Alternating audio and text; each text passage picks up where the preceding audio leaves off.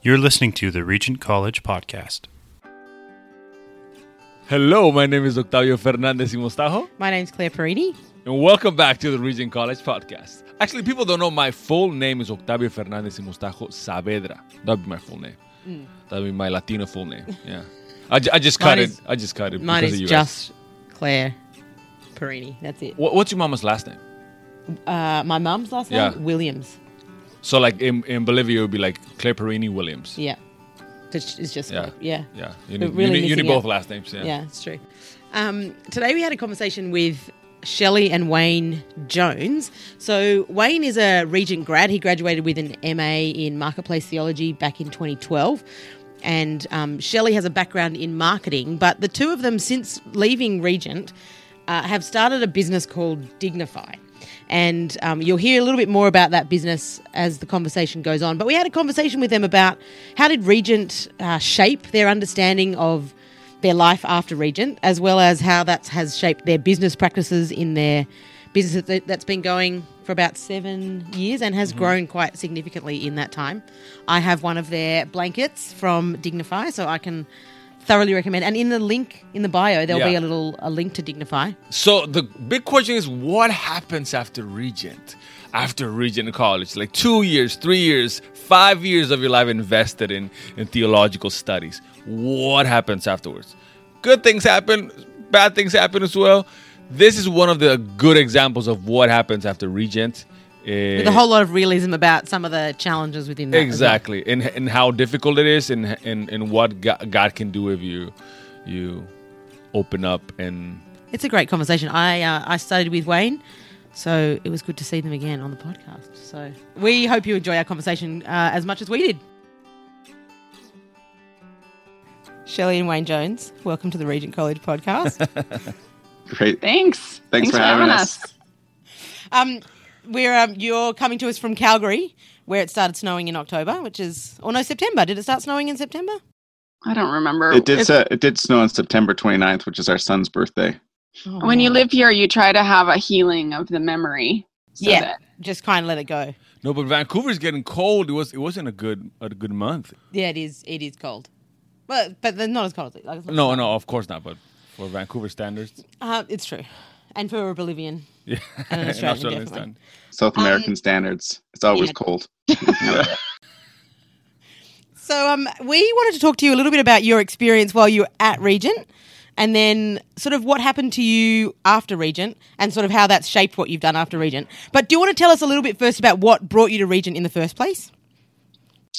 Sure. What brought us to Regent in the first place? Well, I was working in the oil industry in Calgary. I'd worked for a ministry before that for 7 years, and I'd been in the oil industry for 5 years, and it was fine. I didn't mind it, but I knew it wasn't the big thing for me. And I'd taken some previous classes at Regent, and one of my life goals was always to finish my master's there. And so we didn't know at the time, but we'd be pregnant with our second child, and we decided to No. What happened was Now this is the real story. Wayne had started listening to some Regent audio. So he had already done about 40% of his degree, but that was maybe 7 or 8 or 10 years prior. And then we found we'd come home from being at a party or something, and it was 10 at night, and Wayne would say, I'm just going to listen to this lecture from Regent before bed. And I thought, this is not typical behavior of people.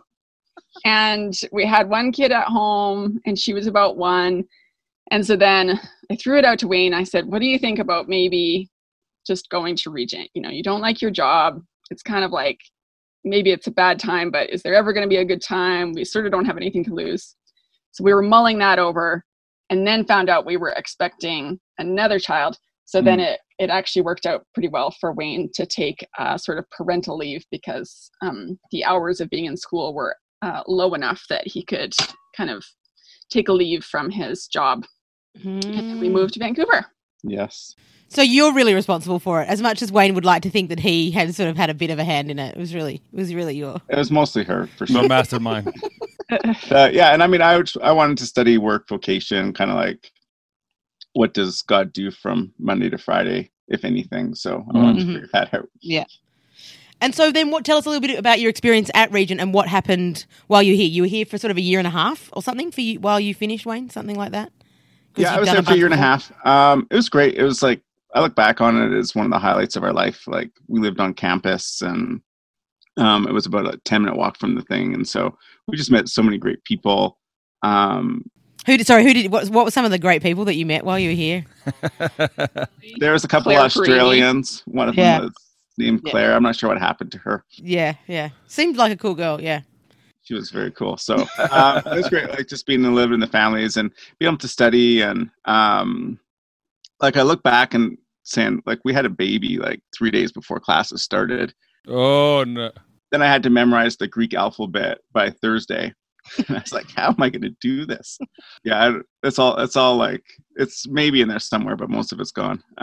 It's a bit of a blur. Some of it seems like a bit of a blur the first time, but really, like, in a sense where there's just so many foundational teachings then. And I had a friend there who had this great analogy and saying, I think our Regent time is going to be like one of those Russian dolls where you're kind of like nested and there's a bunch of different ones in there. And as you leave, you keep on opening a different level and different depth as you keep on going down. So, which I found that too. So, I mean, the experience was fantastic going there, but it just keeps on pouring out and giving as, you know, God forms us and forms the directions that we go afterwards. What was it like for you, Shelley? Well, I think I piggybacked a lot on how much Wayne learned. I mean, I was able to audit a couple of classes. So I did Old Testament foundations and New Testament foundations. And we knew a bit, like, I had listened to some of Rick Watts before and some of the Regent audio.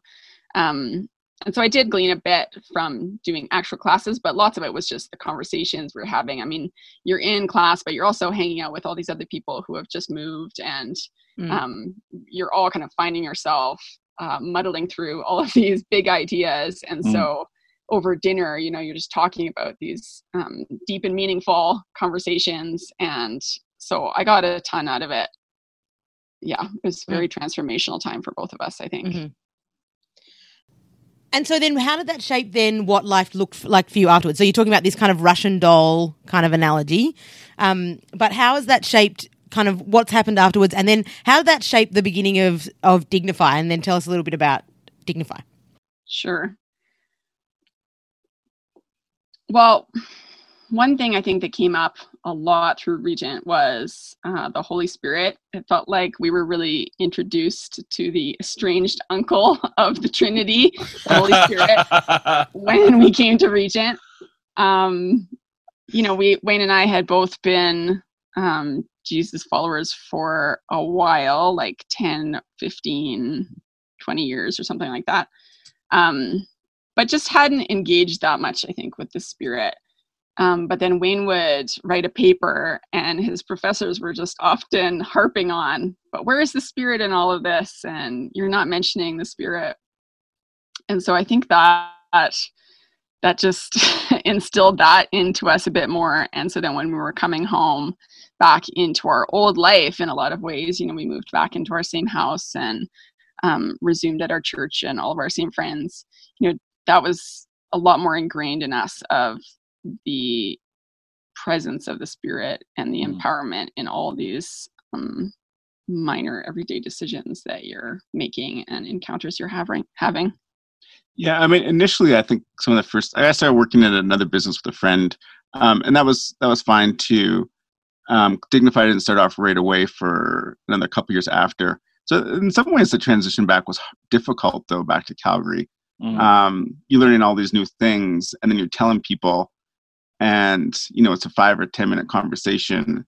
Like, you know, it's no different than you saying, oh, I just went on a 2-week vacation. And they ask you a similar type of question. So you've had this transformational experience, and then you come back and like, okay, how does it fit into all these old relationships and this church that we went to, and people aren't necessarily speaking the same language that I want to, and things like that. So it was definitely difficult in that way to find our ground. And that's kind of what I was saying about the Russian doll. I'm saying, you know, it's God's it's got to plant seeds and they take a long time to grow. And there was definitely like some growth time in there and wrestling it out before we see some of the fruit that would start to come through it afterwards. Yeah, I think it's really, I don't know, stressful, scary when your time to get out of region is coming closer and closer. I know people like start here for a year, some start for 3.5 years, some for like 5 years, but eventually they all want to leave. Some people don't, but they all gotta leave. And then it's like, now, why? I mean, I've been here 2 years, 3 years, 5 years. What's gonna happen after? How do I translate? Like I've been writing and reading so much stuff, and now I have to go back to my country. What am I gonna do? How do I share this? What do I do with this? I'm not gonna be able to have, years of conversations with people to tell them all the stuff I would like to tell them. Maybe I might be able, instead of just talking, I might be able to do something instead of just like pouring all my knowledge and my papers, blah, blah, blah. I might be able I can do something. So that's kind of what you did. You did something. What did you do? Well, we started a business. So I guess I'll backtrack a bit. The seed of this business was actually planted in a class at Regent. Wayne was taking a Christian social enterprise class. And in this class, there was another woman named Robin. And she was from Oregon. And she had been working with the MCC, the Mennonite Central Committee, in Bangladesh for a number of years. She had just finished her 5-year stint there, and she was taking a little break back at home before moving back there to start a social business where she would hire some of the women who had been going through these programs. And so her brother Kirk was doing his MDiv at Regent, and so she came up to hang out with him and visit for a bit and take a couple of classes herself. And so Wayne was in this class and met her. Yeah, and we kind of had to do like a bit of a business case study, and I picked something about investing, and she did it on her blank. Because I kept on thinking she was selling sweaters. And I was like, these people are making sweaters. How dare you, Wayne? How dare we you? laugh about that with her all the time. But it's actually blank that she was making. I was just totally clueless. We had no idea that 5 years down the line, Wayne would be going into anthropology and coming to me later and saying, "You won't believe the poor quality of stitching at these anthropology blankets." Our life is very different than we thought. For those who are listening from other places, Anthropology is a store. I like very kind of. Oh, I thought you were like having another like bachelor's in anthropology or something. No. So Anthropology is a really nice, like beautiful things, quite expensive. But as Wayne is saying, clearly maybe not the quality that one might expect from such a high-end store. Anyway, Sorry, Wayne was learning about this project that Robin was working on, her business, and we loved the idea, but we were students, and so we couldn't justify buying a $100 blanket. But about a year later, so we had moved back to Calgary, and we had a good friend of ours was getting married, remarried. It was her second marriage.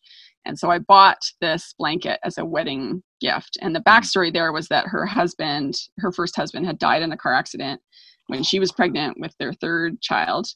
And this was a really significant event in our lives too. Wayne was really good friends with both of them. And this man, Julian, we've named our son after him actually way down the line. But anyhow, it was several years later and she was getting married to an amazing man. And I thought the symbolism of this gift was really powerful. You know, you have these two women and they are a world apart, one in Alberta, Canada, and one in Bangladesh, but they have this shared experience of pain and suffering in their life, and then also some redemption, and this blanket as a symbol of that.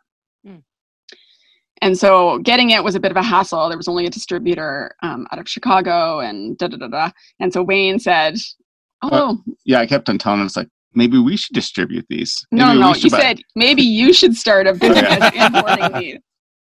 Yes. And I was like, that sounds like a lot of work. Why don't you start your own fair trade import company? But my background is in marketing, and so I can only describe it as the whispers of the spirit. But I would be lying in bed at night and just thinking, oh, what could this be called, and what would the logo look like, and how would the website feel if I did this? Yeah, and it was fun to say, like, we'd go over to our playground, take our kids over the playground, and we sort of start talking about this. What would this look like? What would that look like? And then one Saturday morning, Shelley woke up. She always wakes up earlier than me, quite a bit earlier. And then, like, I think in a 2-hour span, she came up with the whole brand, the whole logo, the name, the colors. Oh, the marketing juice is flowing. And it was just like, yeah, it's March's. I just thought it's like, okay, here's like the inspiration from the spirit and his creativity coming out through her. And it just seems like, okay, this is what we should do. And so then we bought. We started this company. It's called Dignify. And so it's all online, just no storefront, just an online retail store, shopdignify.com. And we run it out of our house. So when we started, we ordered 60 blankets and we launched this store. I sent out a bunch of postcards to like every woman I knew and kind of tried to ramp up some things before we launched it.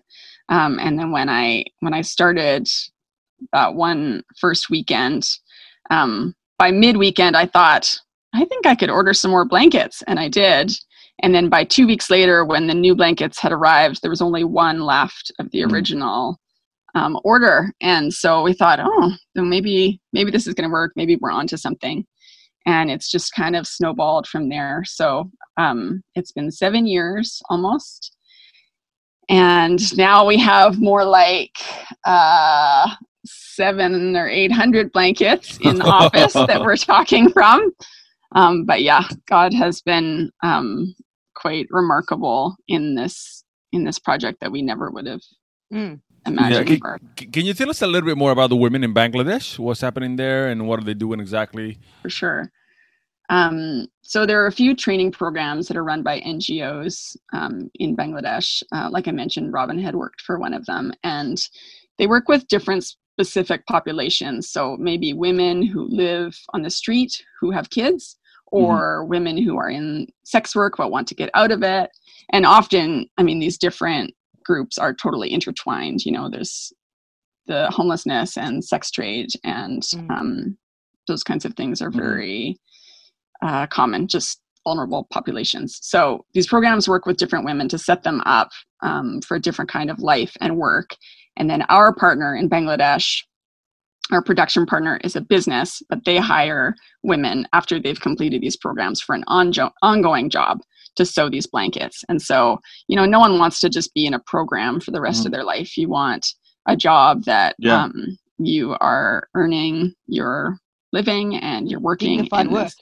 This dignified job. And this company, Basha, that Robin runs, it's more than just a sustainable paycheck too. They just actually love people. They love the women, and they care for them in ways that go far above and beyond, a regular workplace.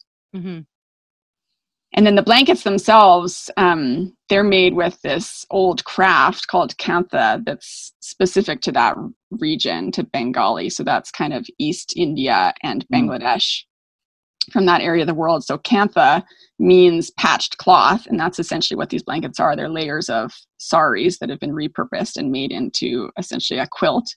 And then kantha also refers to the kind of stitch that they use, which is a simple straight running stitch.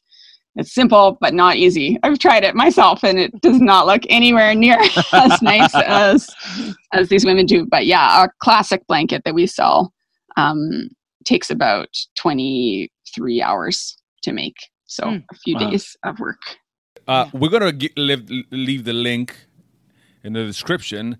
You got to see those things. Those things are beautiful. We're looking at a bunch with my wife. Which is like scrolling and scrolling. No, this one. No, this one. No. Go to the next page. No, this one. And then you have bedding. You have a bunch of stuff. It's beautiful. They're so beautiful. You have no idea. Like the colors are amazing. Yeah. It's great. I have a question though, because you have a blog there, and I was reading your blog. He's such a good researcher. I read your blog too. Just so you know, every Saturday morning pops into my inbox. Oh, have a little nice. read. Yep. In one of your latest vlogs, it said that you were just getting ready to go to Bangladesh for the first time in 7 years. Am I right? Yeah, that's right. Okay, so you started a business with this woman without even knowing them. You just had a connection with a friend. And all of a sudden, you're helping. It is a business. It is a for-profit. And you're including women from Bangladesh and helping women from Bangladesh as you make money. It's an amazing way to make money. But people, I mean, why did you care enough to do that? I mean, we should care, but why did you care enough to do something about it when you don't even know this woman?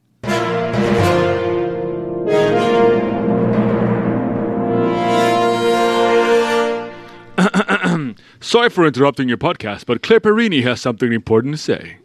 This podcast is a ministry of Regent College and relies on the support of generous donors. If you've enjoyed our conversation today or any other day, please consider making a small donation to the college at rgnt.net/give. That's RRGN.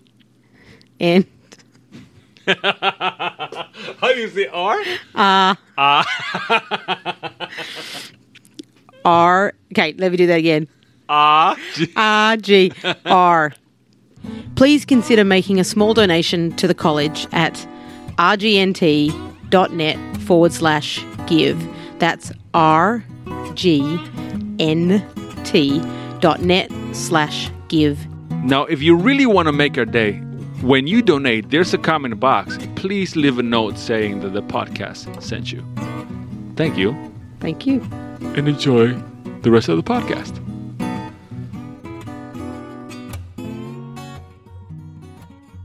Well, it's funny. I think we all have different gifts. And the assumption that almost everybody makes when they hear about what we do is that I'm really passionate about social justice. And that's not untrue, but it's definitely not high up on the scale as it would be for a lot of other people that I know or who I would associate with more social justice-y jobs. The truth is that what I identify most with is the creative aspect and the marketing piece and the entrepreneurship and like the goal, the meaning behind the business is obviously huge. It's not unimportant to me at all. But I think we just have such different gifts and talents. And I think about Robin in Bangladesh, and she does so much what to me is really hard work. You know, it's very emotional and you're juggling compassion for women who have experienced a lot of trauma, along with actual needs to produce goods and in time. Hundreds of blankets for Dignify. Yeah, hundreds of blankets for us meet our high expectations. And so, you know, I look at her and I think, I could not do that and I don't want to do that. And she looks at me, you know, running Facebook ads and doing goofy Instagram stories and raising kids in North America. Yeah. And she says, I don't want to do that. And so it's been a beautiful portrait actually of the kingdom of God. Yeah. Because we don't actually all need to have the same motivations or interests, but you know, you can work together and create this beautiful thing, each with your own gifts and talents. I found that so beautiful, Shelly. So beautiful. You're wiping away a tear. Because it makes so much sense for a lot of people that think, I mean, I'm not that, you were saying, I'm not that a social justice soldier, and I'm more into business and stuff like that. And what you're saying is you don't have to be like a social justice soldier or be like some sort of a missionary type. And that you have to, like in the case of your friend, go to Bangladesh or to do something like this. This is not like a cookie cutter thing that, okay, this is for you type of people, not for me. But yeah, find it beautiful. Yeah. And so Wayne, you weren't involved necessarily as much from the beginning, but you are more involved now. Is that right? Yeah, that's right. I think the first 3 years, it started as our side business. And for the first 3 years, Shelley would do lots of it. And I think I would help out very minimally, very, very minimally.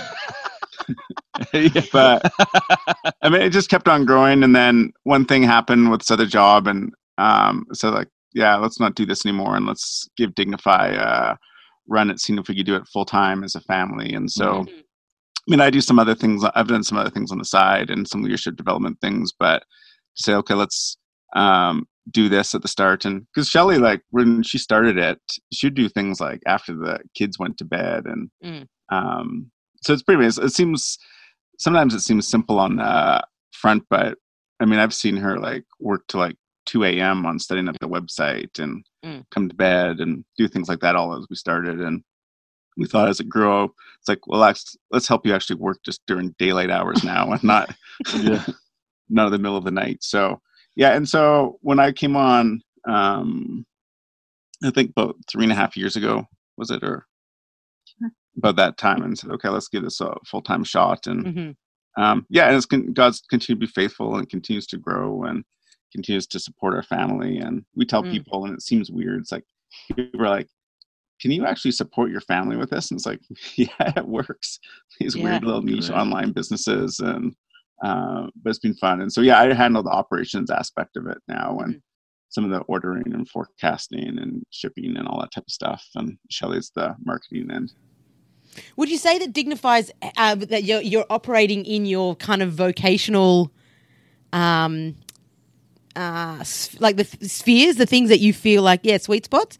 Would you both feel like that, or do you feel like one of you is, or how do you feel like that's your sense of vocation's been shaped? Or I think my job in this business is a great fit for me professionally, but my understanding of my vocation is much larger than just the work that we do. You know, it's being a parent because we have 3 kids and a spouse and also a neighbor and someone who goes to church and a volunteer and a friend and on and on and on. So, you know, there's lots of aspects of my vocation, I think, that are not covered within the realm of my job. And even just some specifics of the job, like I really like to work alone, but I'm also a raging extrovert. So that's a path that I have to navigate that isn't fulfilled in my job. And I like to work with my hands and have tangible things to do.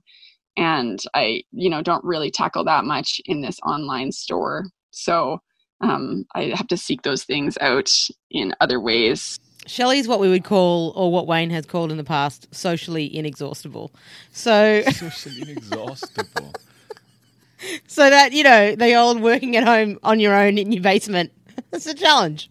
Yeah. Yeah. So I think that, I mean, our vocation is our whole life response to God. And so somebody like, I'm the opposite. It's like, I like to work with people, and it tends to, Shelley is the one I work with in this, which is great. And there's other things that do on the side, but in terms of like how it sets us up for our whole life, it's just been great. Like we get to see our kids come home for lunch from school, and they walk to school, and just some of the flexibility is given with our family type of stuff. And so if you look at that as a whole vocation, it's like, yeah, we're in a great spot. I mean, like Dignify still work, and we all have jobs that things about aspects of jobs that are like Groundhog Day, or you do things like that. Or, I mean, after this, Shelley and I are going to go take pictures of hundreds of blankets. And so we'll turn on the music. Stand on chairs and basically. And so it's like, okay. I mean, it's like, I don't know, sure, fun. It's not necessarily fun, but it's like, this is great. And well, I had a funny conversation with a friend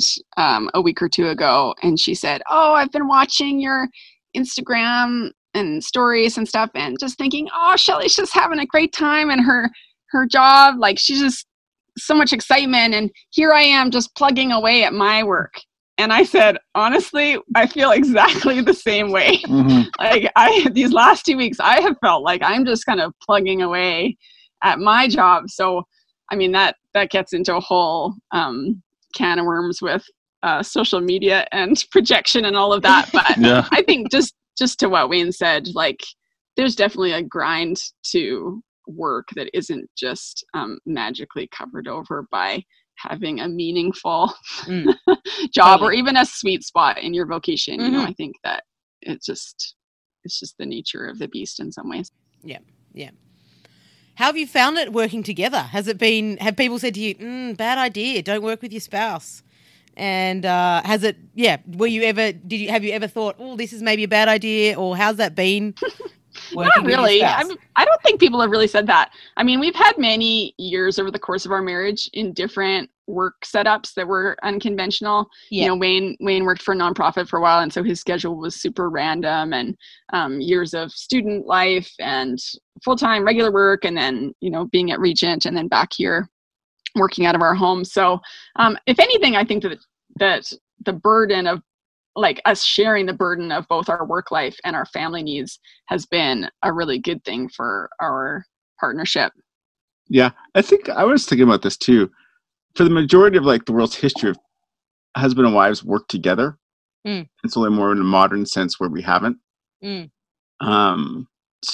But like I've had like relatives who are farmers, and like they're all working together all the time. Yeah. And so, yeah, but it's been lots of fun for me. And I think Shelley's definitely the founder and the head.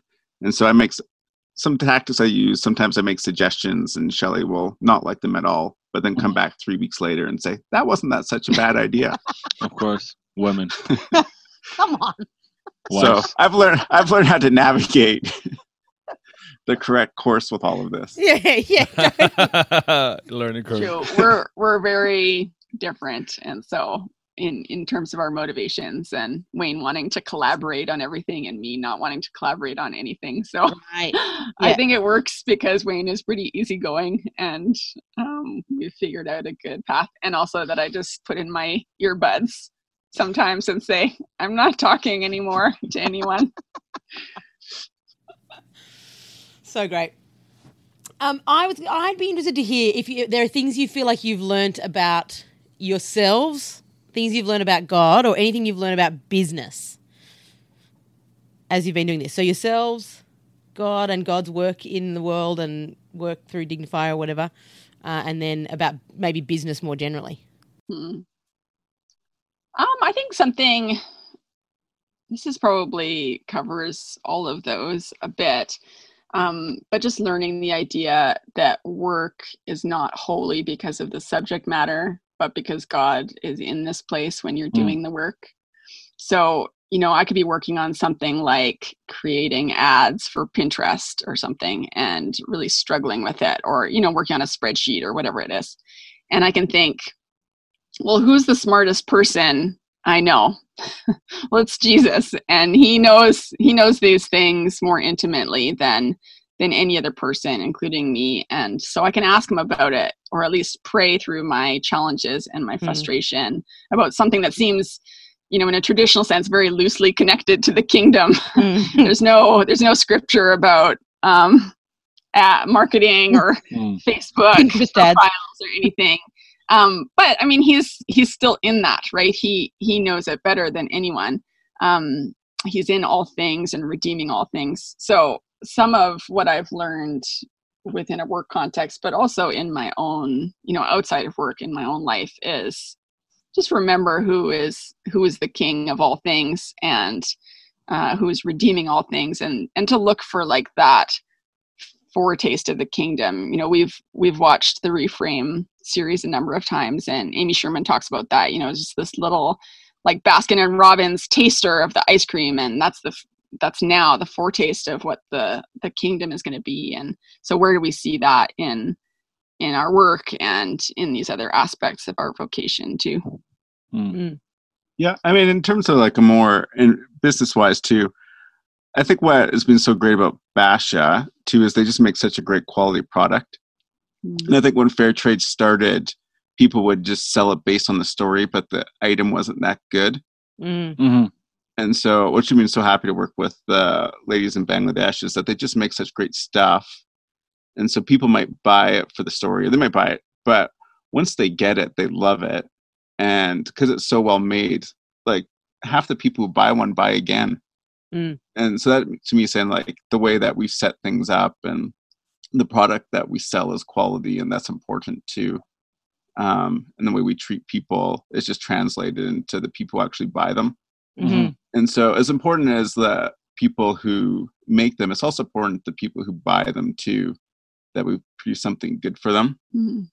And so it's been really great to be a part of, because a lot of these ladies, just as we bought something for redemption, it's amazing how many people on the other side too have bought things for redemption, for people who struggle with sobriety, infertility, cancer, or people who just like to decorate their living room.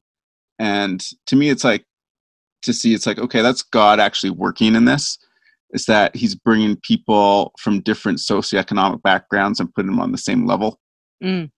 And us helping to be part of the story to facilitate it has been great. And so I think that in terms of business, it's like, yeah, that's just amazing to put these two groups together.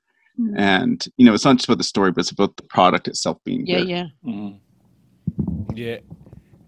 What would you say to theology students that are about to finish seminary or finish Regent, and they're pretty nervous? So how is this going to translate, and all the counter culture backlash and stuff like that? What are the do's and don'ts for those students, and what should they brace themselves for? Sure. Well, one thing I'll say out of the gate, I don't want to make it seem like we've really figured out everything and we're, in perfect shape. A huge challenge for us is just continuing to trust that if we show up every day and do our best with what we can, that God is leading and filling in the gaps to make these things work. There's this fear that the bottom is going to drop out of this thing any day. November and December are hugely big sales months for us. But as we approach every year, it's the same feeling of, is it going to work this time as it has in the past? Or maybe just nothing will happen and we'll continue, it'll be crickets. And so, those are just these fears that we wrestle with of, God, are you going to show up in this? Is everything going to work out in the end? But for Regent students, like one thought is, this is just a very practical thing, was that doing the practice of the examen was really big for us in the time after we left from Regent. And so for people who haven't heard about that, what is that? Tell us about that. Yeah. So this is from St. Ignatius, a practice of essentially just a highlight, low light reel of your day. So you sit down kind of at the end of the day, or, whenever, and just send up a prayer to say, okay, Spirit, I'm listening. Where did I see God today, or what was good in this day? And then also, where did I miss you? Where did I not see you? Where did it feel like life was drained today? And just spending these times in a bit of listening prayer. And I mean, we did it for quite a long time. It's not like a magic genie, of course, or anything. But I felt like that simple practice really set us up well to start to learn how to listen to God and listen to the Spirit. Because if you're just reflecting on, the highlights of your day, it's pretty easy to conjure up what that is, or to hear that voice. And so then in other times when we would pray and say, okay, God, there's this situation or issue, or this wrestle about, this move or this situation I find myself in my post grad time in my regular life, then you can say, do you have a word about this? Do you have an image? And then have that practice under your belt to actually hear and see. Yeah, I totally agree with that. Like when I came back from Regent, I'd read all these like deep theological books, and I was like, I need to read something lighter. So I started reading the Hunger Games series.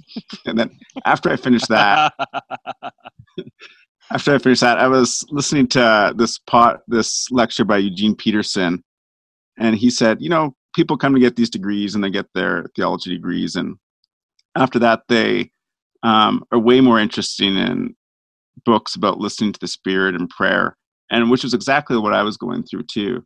And I just thought, I've answered lots of questions, and I still have lots of questions, and there's just a mystery to the gospel, of course, but now it's like about just walking with God and learning how to pray and learning how to listen and to go with that, and not necessarily always be concerned exactly what we're doing, but who we're doing it with, and trusting him that he's walking and praying. And I think that's been my journey 7 years past Regent, is to say, just God continuing to work on my prayer life and work on listening to him and to follow and not necessarily answer all these big questions. Yeah, and being obedient and responsive when I'm prompted. Mm-hmm. Yeah. Do you have any other ideas of businesses you want to start? Always. That's why I asked. Shelley's like, yeah, where should I start? Do you want me to just name one of them or all 20? Yeah, I mean, one of the marks of an entrepreneur or a creative, I think, is just wanting to create new things and reclaiming a bit of the adrenaline rush of starting something new. Yeah. You know, when Wayne talks about me staying up until 2 or 3 or 4 in the morning working on whatever, I mean, I was so driven by the excitement and the adrenaline of starting something new. Also, I stopped watching TV, which really reclaims a lot of the time in your day. But new ideas. I don't know. We have always got a couple of little irons in the fire, things that we try and we've tried a couple of things that just haven't really taken off. So that's part of it too, is just learning and being willing to give something a go and not be too slayed if it doesn't pan out. Yeah. Yeah. Is there any kind of advice that you would have for people who have got like a little seed of an idea? So they're kind of on, you know, there might be people who are like entrepreneurs and they know how to be entrepreneurs, but there might be people who have got, so. I do have a thought on that maybe I thought of this earlier in a different question. I can't remember which it was, but one piece of advice that I've given a few times is that if somebody is really passionate about a social justice cause, that starting a store or a business is maybe not the best route for them. Because I think that people travel to a place and think, oh, I want to sell this thing so that I can help that group or whatever. And I just love that idea or the people. And I think in a lot of those cases, probably the best course of action is actually to get a job in fundraising or something else like that, because starting a business is it's such a jack of all trades kind of a job. And I mean, you can do it if you have no marketing background, but it will be a lot more expensive. You know, I was able to do so much and have been all through this course and not outsourced very many of the jobs because I had, you know, experience in some coding and photography and graphic design and all these little bits and pieces. And you know, 7 years in, when we first started, there were very few businesses that were selling, you know, nice looking, like Western appealing products that also had a good story behind them. And now there's a lot more. But there's also a ton of businesses that have failed because it's just hard. It's hard to make a business work. So, I mean, I guess my advice, if somebody was interested in being an entrepreneur or starting a store, especially if there was a cause, is there enough here? Is the product like good enough? You know, think about it in terms of just a business with no story, no good story, no meaning behind it. And would it stand up? And go from there. Yeah. And also probably to test too. It's like ours grew slowly over a long time. Yes. And so you've seen other people, it's like, you just have these big plans. Even like we launched some products and like we bought all this stuff and it doesn't sell. It's like, okay, we're just stuck with a lot of inventory. It's like, you don't want to, that's not great, but it's fine. You take some risks, but start slowly. It's okay to, grow organically. I mean, there's all these things too with advertising. Like something big for Regent too that I think helps us think through of how we're going to market this business. Because you see other people selling some of these Cantha things or fair trade goods, and how do they do that online? Like lots of people use scarcity or these time type of things to help sell. It's like, oh, you only have 5 minutes left to buy this, or you see something like $200 and someone slashes down to $100. Yeah, like that's all people just trying to play with your emotions. Yep. And so we could do that type of stuff, but we've chosen not to. And maybe we'll have less sales because of it. But we don't want to sell our business based on scarcity, and especially with the God of abundance. And so we don't want to do some of those tactics. We still market, but to think through theologically and to say, okay, how would God treat these people? How would God treat these customers? Are we just trying to like use people to get what we want?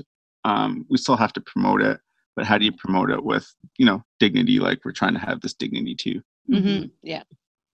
Yeah, we've really tried to have those things in mind from the very beginning to the end of the business process, so that it's not just, well, I'm going to do whatever it takes in order to sell these things and get the money because that's important for women who need jobs. Well, that's true, but I don't think that it is about doing whatever it takes, and that means considering our packaging and considering, how we manipulate people in advertising and all those kinds of. Yeah. Are there other, just like briefly, are there other little things? So the kind of we're not slashing our prices, we're not doing the scarcity thing. Are there other kind of theological values that you feel like you've tried to, other things that you've tried to include? Maybe it's. Well, in every package that we send out, we handwrite a note. I don't know. I don't think we thought that we would still be doing it at this point, and I don't know how long we will. But I think that brings a piece of humanity back into the transactional process. And the same thing with people who get in touch for a customer service, query or issue, that we just try to respond to people like they're human beings and, put myself in that place. And I think in this time and space where so much online shopping happens, and the people behind the customer service have such strict standards about, how they respond to people and how many, minutes they're allowed to devote to somebody's issue or whatever, it's very dehumanizing, I think. And so we try to keep the humanity in the process. Also, I write this blog and write articles that try to talk about subjects that I think are kingdom like, even if they're not by those words. So, totally. Talking about being thoughtful and intentional about the way we spend our money. And I think Shelley's the only blog for business that says, if you don't need to spend money on this thing, don't do it. Shop less. Shop less. Yeah, that's right. Yeah. Guys, thanks so much for your time. Thanks for doing cool stuff and talking to us about it. Yeah, you've just inspired a lot of people right now. Now Octavia's going to go have a little cry. Sorry, we've got a little box of tissues here just in case. We always do. Yeah. Emotional people. Thanks very much for your time. Thanks for being on the podcast. Thanks for having us. Thanks so much. Thanks for listening to the Regent College podcast. Follow us on Facebook, Instagram, and Twitter. To discover more about Regent College, its upcoming events, conferences, courses, and more content like this, visit regent.net. That's rgnt.net.